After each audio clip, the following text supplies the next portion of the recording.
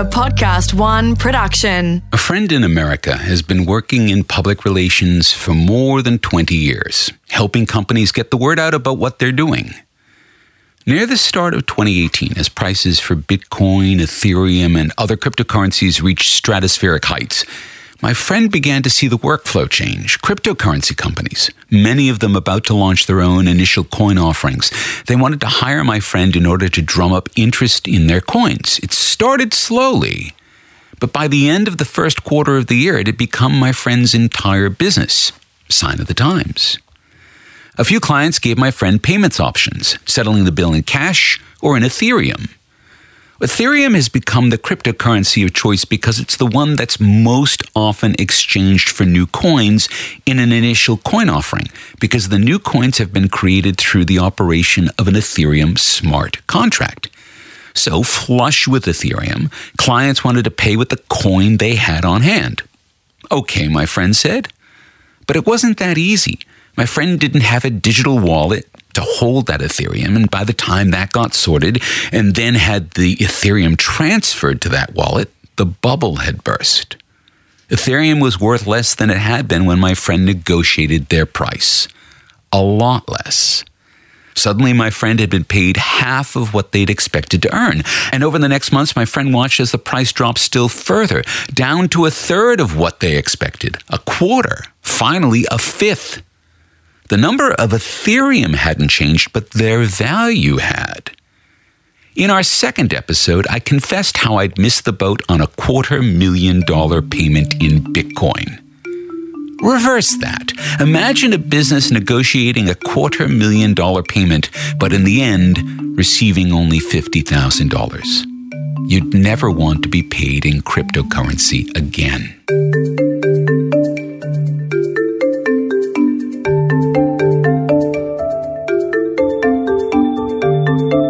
Hello, I'm Mark Pesce, and welcome to the 6th episode of Cryptonomics, a series dedicated to exploring and explaining the way cryptocurrencies and the technology underneath them, the blockchain, will transform our entire world.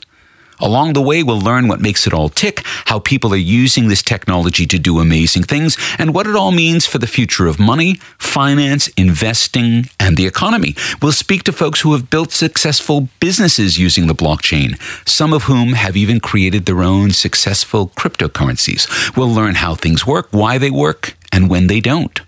By the time we're finished, you should understand enough to make your own investment calls. You'll have the tools you need to investigate any cryptocurrency investment. Is it real? Is it wise? Is it a good investment? We can't answer these questions for you, but you'll learn which questions you need to ask and the sorts of answers you'll want to receive. But cryptocurrencies are only the tip of the iceberg. The whole field of blockchain isn't even a decade old, and it's already working its way into the core of some very established businesses. And it's being used as the foundation for some entirely new ones. Over the next billion seconds, the entire world of economics, everything that's touched by money, will be changed by this new technology. That's why we're calling this series Cryptonomics. When you look behind the ripples produced by the rise and fall in the price of Ethereum, you can see another wave, a tsunami of change that will roll over banks, stock markets, even nations. There's a lot of hype surrounding cryptocurrencies. Some of that hype is justified. It's a new way of doing business, and it will force businesses as old and established as banking to make way for it. When we come back, we'll ask one of the lingering questions about cryptocurrencies. If they're so good, why aren't we all using them?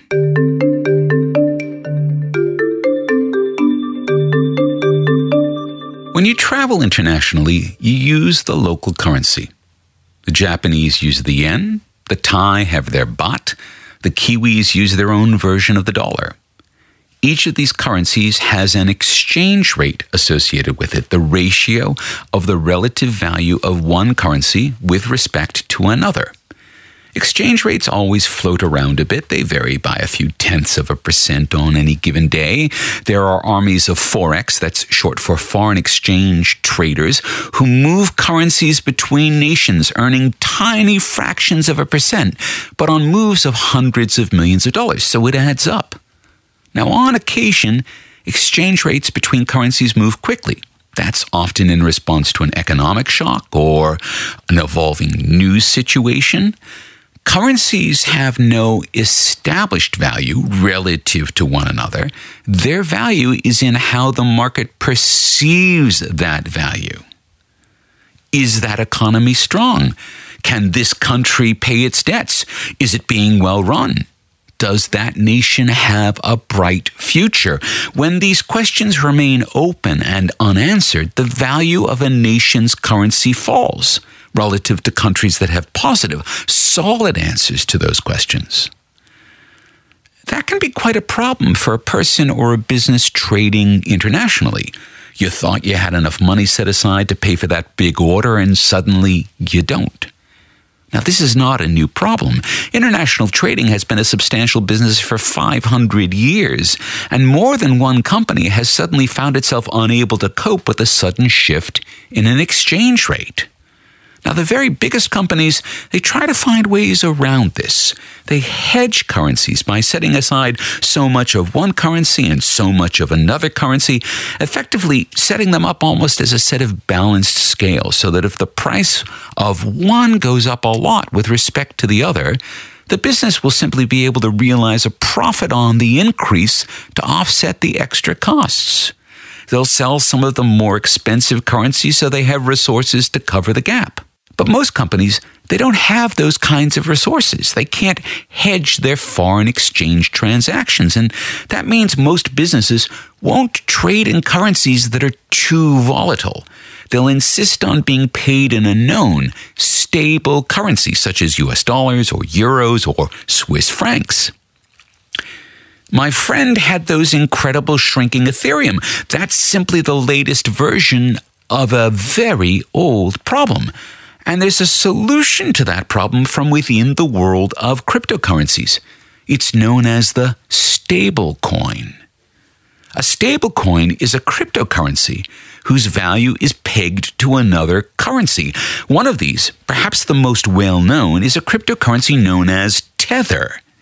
It gets that name because the value of the Tether coin is tethered to the value of the US dollar. 1 Tether equals 1 US dollar. It's as easy as that. Well, sort of. You can't just wave a magic crypto wand and establish a fixed exchange rate between one currency and another. Things don't work that way. Otherwise, people would be able to whip up billions of dollars just by saying their coins are tethered to some widely used currency. So every stablecoin needs to be backed up by a reserve of value. The folks who created the Tether say that for every Tether coin, there's 1 US dollar held in reserve guaranteeing its value. So in that sense, Tether is a proxy for the US dollar. You've taken your US dollars, you've exchanged them for Tethers, but they're still worth the same amount, and that should never change. But the devil's in the details. Every holder of Tether coins has to believe that the Tether company holds a US dollar for every Tether coin issued. If that weren't true, Tethers would lose their tether to the dollar. But how can we know if that's the case? Now, if this were a bank, we'd send in the auditors. They'd take a look at the assets, the number of dollars held, and weigh them against the liabilities, the number of Tether coins issued, to see whether it all balanced. And you're relying on the accuracy of the auditor, the integrity of the auditor. Everything depends on that audit. A stablecoin can't be stable unless it is well supported by transparent business and accounting practices. Otherwise, you're just letting someone talk you into taking some money they've printed up in the back room with nothing to back it up other than their word. But here's the thing. Despite repeated efforts, Tether has had trouble finding an auditor willing to perform that audit. In the middle of 2018, Tether's general counsel said, quote, "The bottom line is that an audit cannot be obtained," end quote. It's all a bit new, Tether seems to be saying, and the auditors, they haven't been able to keep up. Now, it's not entirely surprising that auditors are a bit overcautious about unusual exercises in cryptocurrency hedging. No one's really seen anything like this before. Tether, the biggest of the stablecoins, pegged to the US dollar, can't quite prove that it's doing things right. But there's another way to do all of this. Something that's much simpler, much more straightforward. It's the elephant in the room. It's staring us right in the face. It's so obvious, we must purposely be choosing to overlook it. Why have a cryptocurrency that's a proxy for the US dollar when you could simply issue the US dollar as a cryptocurrency? Now, this idea, national currencies on blockchains, it's known as a Fedcoin. And it's not a new idea. People have been floating the idea of Fedcoins for a few years now. And as it became clear that Bitcoin was secure and had those three essential qualities of money, authenticity, auditability, and uniqueness, people began to suggest that possibly national currencies could do well by putting themselves on a blockchain. And I was one of those folks. Here's an excerpt of a talk that I gave in Auckland, New Zealand back in 2015, in which I tried to convince the Kiwis that a digital New Zealand dollar would propel their currency to international importance. Now, that digital currency doesn't need to be something as exotic as Bitcoin. IBM has very recently announced that it's doing some work in progress with the U.S. Federal Reserve to create a U.S. dollar-denominated digital currency. And while Bitcoin has a role to play in on the planet of the apps, most national currencies will be reborn as digital currencies over the next several years. This is an area where New Zealand could leapfrog other nations, particularly other nations in this corner of Asia, by leading the way into a digital currency version of the New Zealand dollar. A digital New Zealand dollar would be the spark that launches 1,000 apps. We'd see apps talking to other apps. We'd see apps analyzing the flow of digital currency through a smartphone and then through to a business and feed that information back to the business owner to improve their business. Once we get digital currency on our smartphones, we can start to build value chains. We can connect app to app to app. And we can do that to build things beyond anything we've yet imagined. Now, I gave that talk against a backdrop of reports and rumors from central banks around the world, from the US, from Singapore, from China, from Switzerland, among others, that all of them were taking their first fledgling steps toward issuing Fedcoins. It all seemed quite close in 2015, but it hasn't happened. None of those nations have issued their own central bank-backed cryptocurrencies. Why? Central bankers are very careful folks. Their first concern isn't inflation or the unemployment rate, it's the stability of the currency. It's their job to make sure that the currency retains its value over the long term to prevent an economic collapse.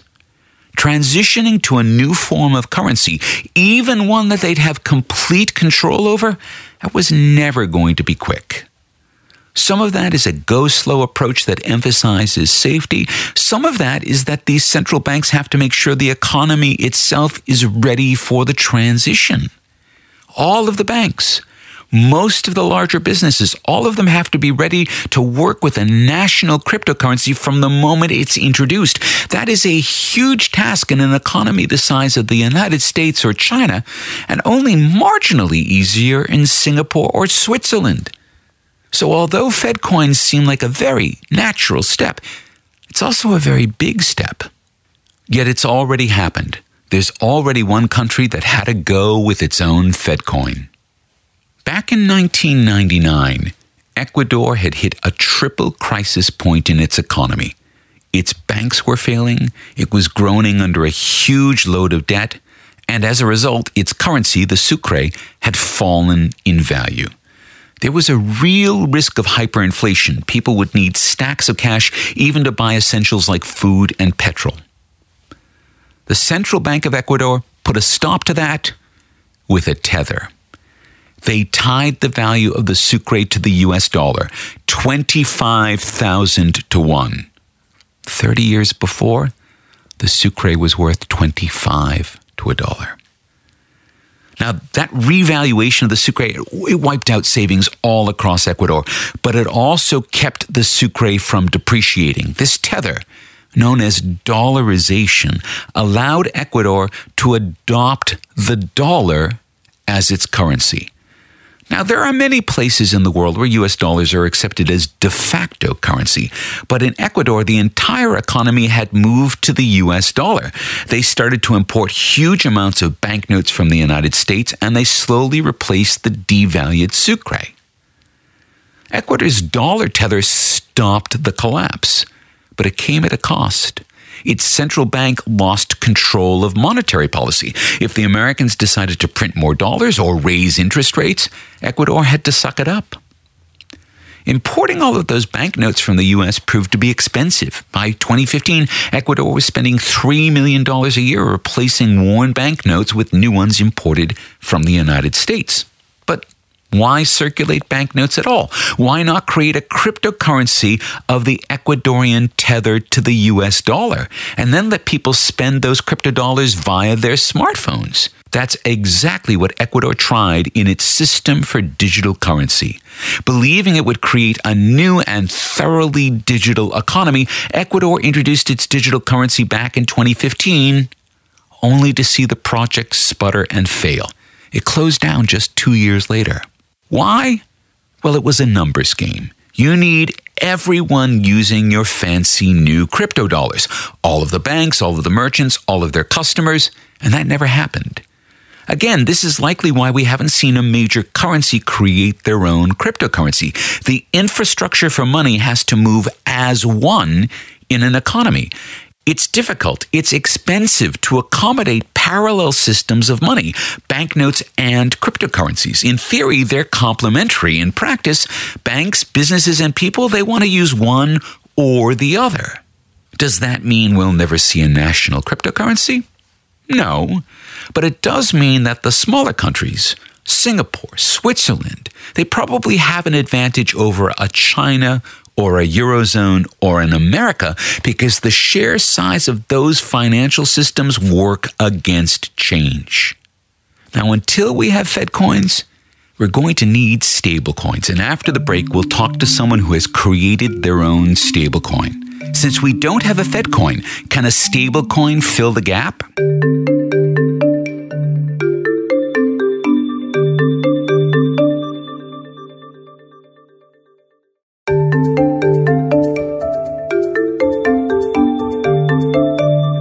And we're back on Cryptonomics. Now, in that talk I gave in 2015, I did explore a lot about payments and how payments really can't live on our smartphones today. We may think they do, but really they live on our credit cards, and our smartphones use that credit card data when we pay for a taxi fare or a meal delivery, and there's a disconnect between the smartphone and money. And this is exactly where I reckon a cryptocurrency could be really helpful because it creates a way for apps to pay one another directly for products and services without having to go to a bank and incurring the kinds of fees that make it difficult to process small transactions. And there are a lot of people, most people actually, who don't own a credit card. There are 4 billion people using smartphones. Maybe 1 billion of them have credit cards. But all of them want to trade. So how can they do that if we don't have a Fedcoin? Well, our next guest on Cryptonomics has an answer. Kane Warwick is the founder and CEO of Haven, a Sydney-based startup creating a stablecoin explicitly designed to smooth the wheels of commerce. Kane, welcome to Cryptonomics. Thanks for having me. So tell us about Haven. What is Haven? So Haven is a stablecoin, which is a cryptocurrency that's designed to enable stable payments. Our view and the view of a lot of people is that if you don't have stability in a cryptocurrency, then it won't be used for payments. And we've seen that with Bitcoin. We've seen that with a lot of the other cryptocurrencies. The volatility stops them from being used as payments. So stable relative to fiat currencies, so the Australian dollar, US dollar, etc. Because you just want your purchasing power. Most goods and services are denominated in fiat currencies. Almost all of them are. So you want a cryptocurrency that can track a fiat currency, a US dollar, Australian dollar, etc. And so have you created then your own cryptocurrency that is it tethered, or how does it sort of manage the fact that it stays stable? That's the challenge, right? That's the key challenge. So the way that we set up our system is we've got a collateral pool, and against that collateral pool, you can issue another currency. So there's two tokens in our system. There's a collateral token, which is the Haven token, and then you've got a token called NUSD, which is essentially issued against those collateral tokens. And in order to do that issuance, you have to lock the collateral up. Okay, so this means that NUSD then being tethered to a US dollar. That's correct, yeah. So if I want to issue an NUSD, I take that pool of collateral and I put $1 away in a vault. Essentially, yes. You actually lock up more value than the NUSD is worth to protect against currency fluctuations. Just in case, say, the president decides that they want to have a trade war and the price of the NUSD then has to reflect the fact that the price of the USD is taking a tumble. That's right. Okay, so you have this great big collateral pool, or let me put it this way. We believe you have this great big collateral pool because we've already seen, and we've already talked on this program about the Tether coin.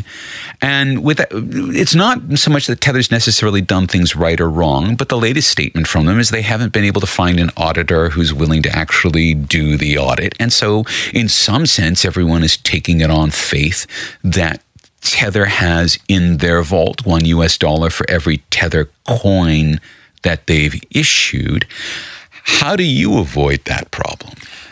I mean, that's the fundamental issue with using off-chain assets as collateral. So whether you're using gold or dollars in a bank account or whatever, you're introducing trust. And cryptocurrencies... Take our word for it. Exactly. And cryptocurrencies are about trustlessness.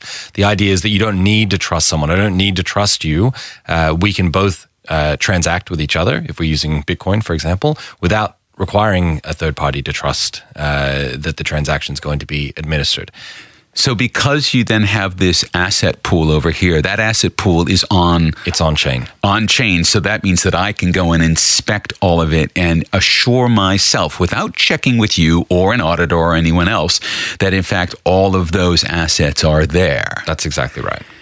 But that pool of assets, that itself is a cryptocurrency. It is, yes. So where does it get its value from? That's the key. So in our case, that cryptocurrency gets its value from the transactions or the future transactions that people will believe will occur in the network. So the way that Haven works is it's similar to like a decentralized PayPal.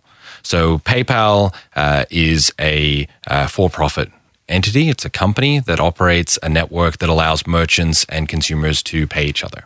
Every single time a transaction happens, a transaction fee is charged to the merchant or the person who's making the payment, and those transactions are all sent to that central entity, that company, and they're paid to shareholders as dividends, which is how PayPal works and why people want to be involved in it. And it's a and how Peter Thiel made his first $1 billion. Absolutely. And so, payment networks are a very, very good business model. They're very sticky. They have very strong network effects. And so what we've said is, what if you could have those same network effects, but you didn't require that central authority? Mm-hmm. Because the way that PayPal works is they operate a database that they control. They can freeze it, they can move it, they can do whatever they want. They've got total control over that database. And in fact, there's an example of Alex Jones, the American broadcaster, being locked out of PayPal because PayPal didn't agree with what he was saying.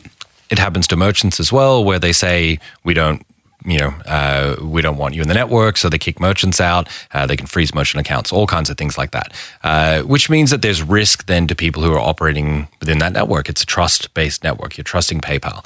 The reason why people generally trust PayPal is because it's a multi-billion-dollar company. And so people have a sense that it's large enough to continue to operate the network that it operates. What we've tried to do is remove that requirement of trust. Take it away. So the idea is, instead of having one single pool of value, we have a distributed pool. So I'm a Haven holder. You could be a Haven holder. Anyone who likes to be a Haven holder can be a Haven holder. They can then lock their collateral and issue tokens into the network. And the transactions are tracked by the blockchain. In our case, by the Ethereum blockchain. So people don't need to trust anyone that the transaction has occurred. They can trust that the Ethereum blockchain will maintain the security of the network, and that, as you say, they can look and inspect the collateral pool and see at all times that there's enough collateral to support the circulating currency that's being transacted in the network.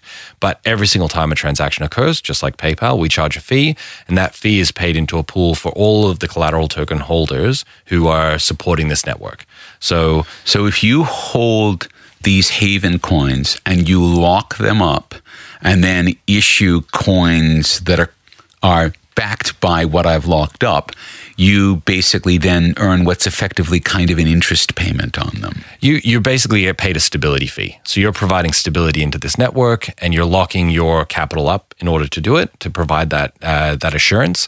It's just that there's a distributed pool of people who are doing it rather than a single entity that has arbitrary power over the network. So you're taking one of the functions of, I think sits somewhere between a central bank and a bank, both of which do this in various different ways. And you're basically saying, okay, everyone can now do this because we've established a network, a smart contract, and a capital pool, and that all three of these are now working together to create the same feature. That's correct, yeah. As you said, you need to over-collateralize. In other words, you need to have more assets locked up because you're dealing with fluctuations in various prices of the tether to a US dollar. That's fine. That makes sense. And we can audit it, which means that anyone who's using a Haven coin can check to see whether there's as much there as you're claiming. How do you get enough people using Haven? Because the example that we've quoted earlier in this episode was the example of Ecuador going to its digital currency, which it then had to drop after about 2 years because no one took it up, right? They were using it in taxi cabs, but the government itself didn't have a deployment strategy, and currencies require pervasive usage in order to actually achieve any form of usability, right? You have to have all the banks, all large businesses, most of the merchants, and most of the people using them. So does Haven have a sort of chicken and egg question around it about how you get enough people using it to get Haven actually into that virtuous cycle of being used? And would that be true for any stablecoin? I think it's true for all stablecoins. I think it's true for any new form of money. Even new monetary technologies like credit cards, et cetera. They all need to have some. We need someone who's going to accept the credit cards. I mean, you absolutely. Go to Japan now, and they still don't kind of take credit cards. Yep. Yeah, I just got back from ETH Berlin, and I was shocked to see how little credit card adoption there is in Germany. I think about 80% of transactions are still cash. Yeah, and it's just like Japan. Absolutely. Yeah. And so I guess the question is, how do you get people to adopt new technologies? And in Australia, we're one of the, I guess, leading countries for like NFC payments, for example. The adoption rate of new payment technologies in Australia is very, very high, but it isn't in all places, around the world. And as you kind of alluded to at the beginning, a lot of people don't even have banks. So you can't have a credit card if you don't have a bank, et cetera. So it is a very challenging problem to solve. So the approach that we've taken is go to a place where you can be, in the words of Peter Thiel, 10 times better, right? You need to be a 10 times better technology to get people to adopt it in significant numbers. And in crypto, for transactions that occur within crypto ecosystems and marketplaces that are driven by crypto, particularly Ethereum, the only real option you have is to make your own payment token or use ETH. And we believe that people will be much more interested in using a stablecoin if there is a viable decentralized stablecoin that can power these economies. Okay, so what you're basically saying is we've built a better mousetrap. And because we've built a better mousetrap, then commercial enterprises can feel comfortable accepting this coin, integrating that into their payments regime. And so in some sense, it is almost exactly, because you did mention PayPal, and I think in some ways you're positioning yourselves not so much as a competitor, but as an alternative, that you're now going to find yourself integrated into all of these other merchant pathways. And Bitcoin went the same way, but the problem with Bitcoin is that it was either not particularly stable in terms of its price day to day, or its transaction processing and transaction fees became very expensive. If Haven gets very popular, will it start to slow down? I mean, do we have to worry about the fact that at some level popularity is both a win and a loss for a stablecoin? It is a problem, particularly when you're operating on Ethereum, because we know Ethereum has scaling issues. We've seen that with some of the dApps that have gained significant... dApps being distributed apps, so smart contract programs that are running on Ethereum network. Games like CryptoKitties, for example, which was collectible cats on the blockchain, they had a significant impact on the Ethereum blockchain. So the Ethereum blockchain is not yet ready to handle PayPal level transaction throughput or Visa level transaction throughput. But that said, there are a lot of very smart people working on scalability solutions across a number of different approaches. So we have a belief that Ethereum will scale and that it will be able to support significant transaction volumes and throughput. But we're also exploring other blockchains. So we announced about a month ago that we're going to be implementing on EOS as well.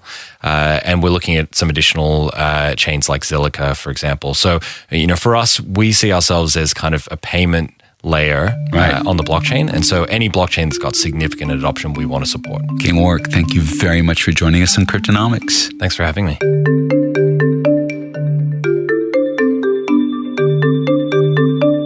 A few months ago, I reached out to my friend in America with the PR firm because I was asking for some help publicizing this series in the US.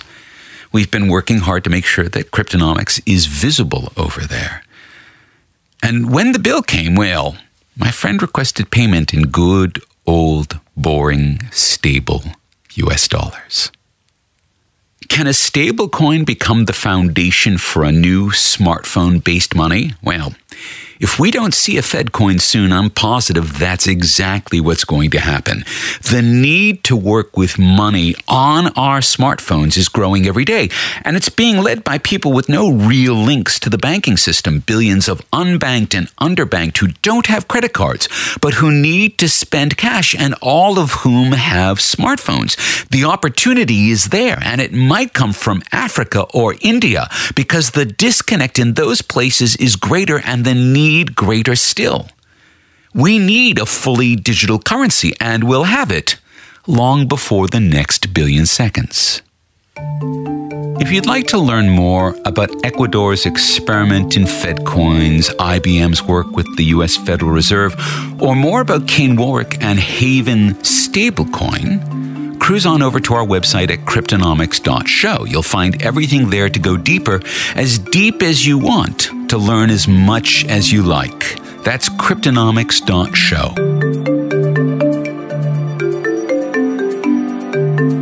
The Next Billion Seconds Cryptonomics was written and presented by Mark Pesce, created in collaboration with Podcast One Australia.